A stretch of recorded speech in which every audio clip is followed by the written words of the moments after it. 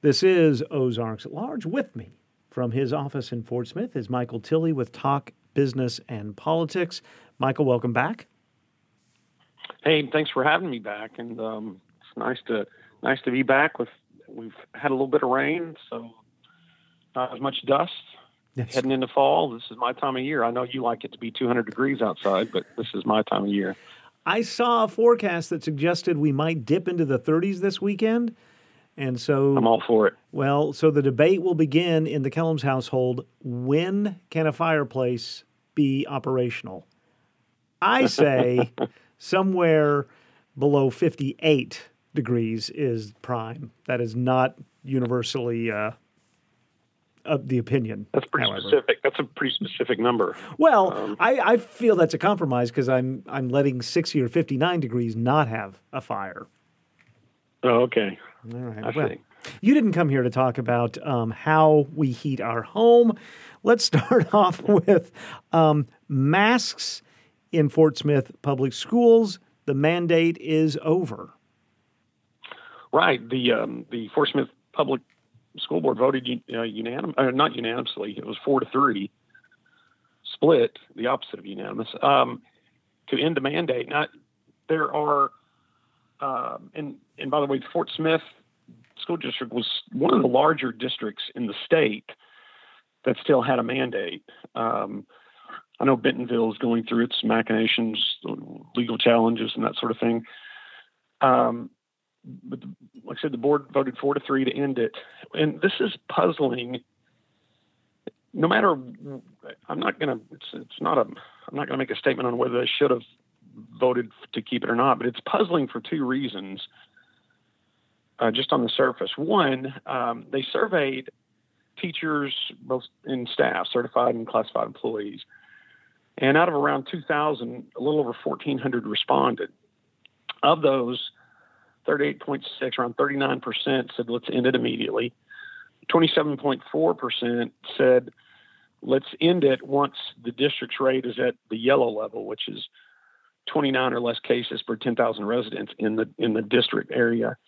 And another 34% said, let's keep the mask mandate. So effectively, 61%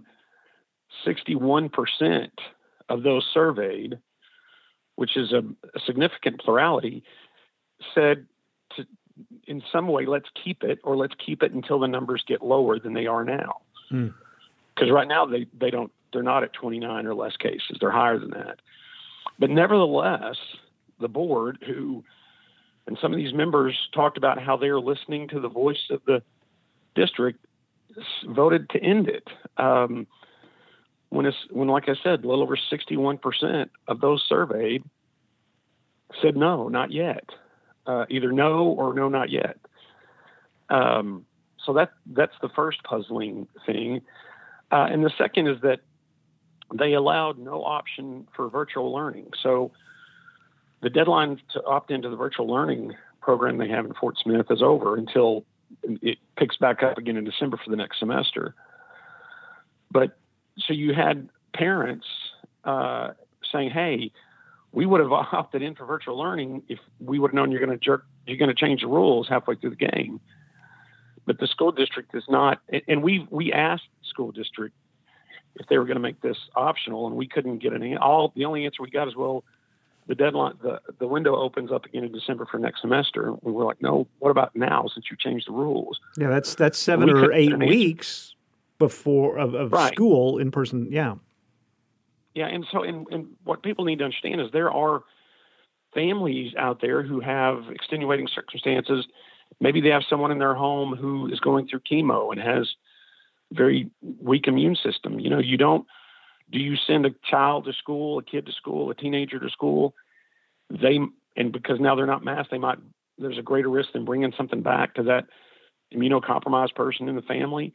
I mean, and there are a lot of different examples about why a family would, your first priority is you want your kid in school, physically in school. You want that. But sometimes that's not the smartest thing for you and your family. But the school district has no virtual learning option. They changed the rules, but they're not changing another part of the rule is to give people option to respond to the rule they changed, if that makes sense. So just very puzzling. I'll just use that word. Very puzzling decision by the school board. I think I know the answer to this, but I'm going to ask anyway. If you, and this isn't the same thing as everyone being masked, of course, but you as a student can still decide to wear a mask, right? Yes.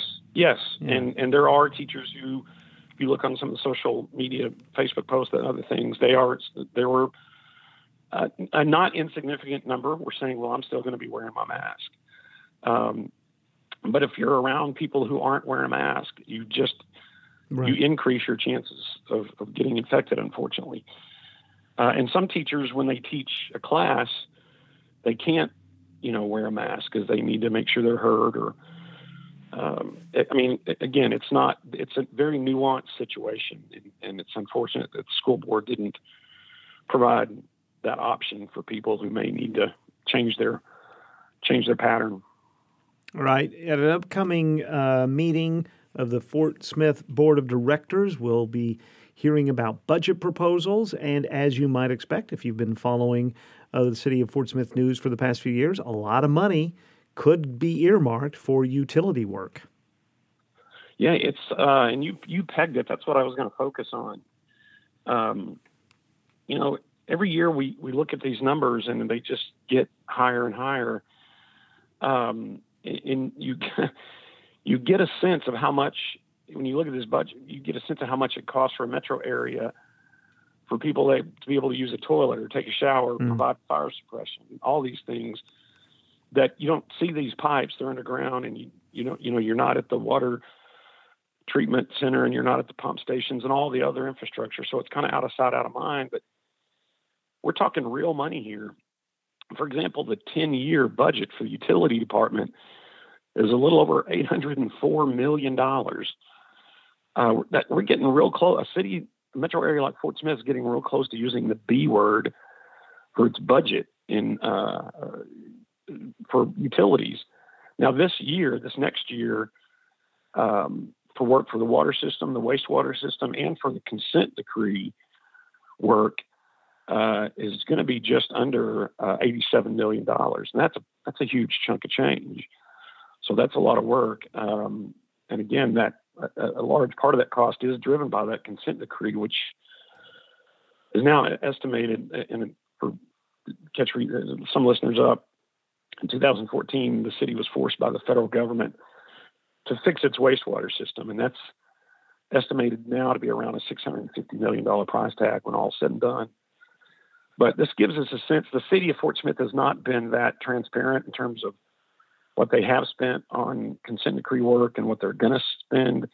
So these budget proposals that get laid out to the board give us a sense of what they're doing. One interesting part of the budget too is the Fort Smith Fire and Police Department are proposing, and it's not budgeted yet, but it's a proposal, to $10.8 million combined training facility that they say would save them time and money. They wouldn't have to go to other training facilities. It would bring other fire and police department in, be a kind of a regional training facility. And that's, it's a big ticket budget item, especially when you got a consent decree that you're staring down. But the Fort Smith board so far, from what I can gather, are very amenable. They like this proposal. It'll be interesting to see how they work the budget to make it happen and how soon they do that. Well, now you've got to have, so you're going to have these proposals. The budget has to be hammered out by when? Well, that's a good question. It's the next few meetings. Sometimes I hate to say that they'll hammer it out at the next meeting, because sometimes they'll want to discuss something further, so they'll move it to another study session or another meeting. But they'll be hammering these out soon. They got to get them approved soon, so these different city departments can continue to plan and put these things in effect for next year. All right. Fascinating to watch. Maybe not as fascinating as watching Mississippi and Arkansas trade touchdowns, but still fascinating. Yeah, I'm going to... my whiskey budget's going to go up if we start having games like that. Well, it was a regular game. It didn't go into overtime, and it still took, I think, more than 4 hours of our lives to watch. Yeah, well, then it didn't work out. But anyway, it was a good game. It was good to see that. I was glad to see them fight like they did to come back. So highly entertaining. Yeah, but I hate losing to Joey Freshwater. I hate that. Michael Tilley is with Talk Business and Politics. He joins us almost every Friday to talk about the week's news. Michael, thank you very much. We'll check in next Friday. All right, you're welcome. Look forward to it.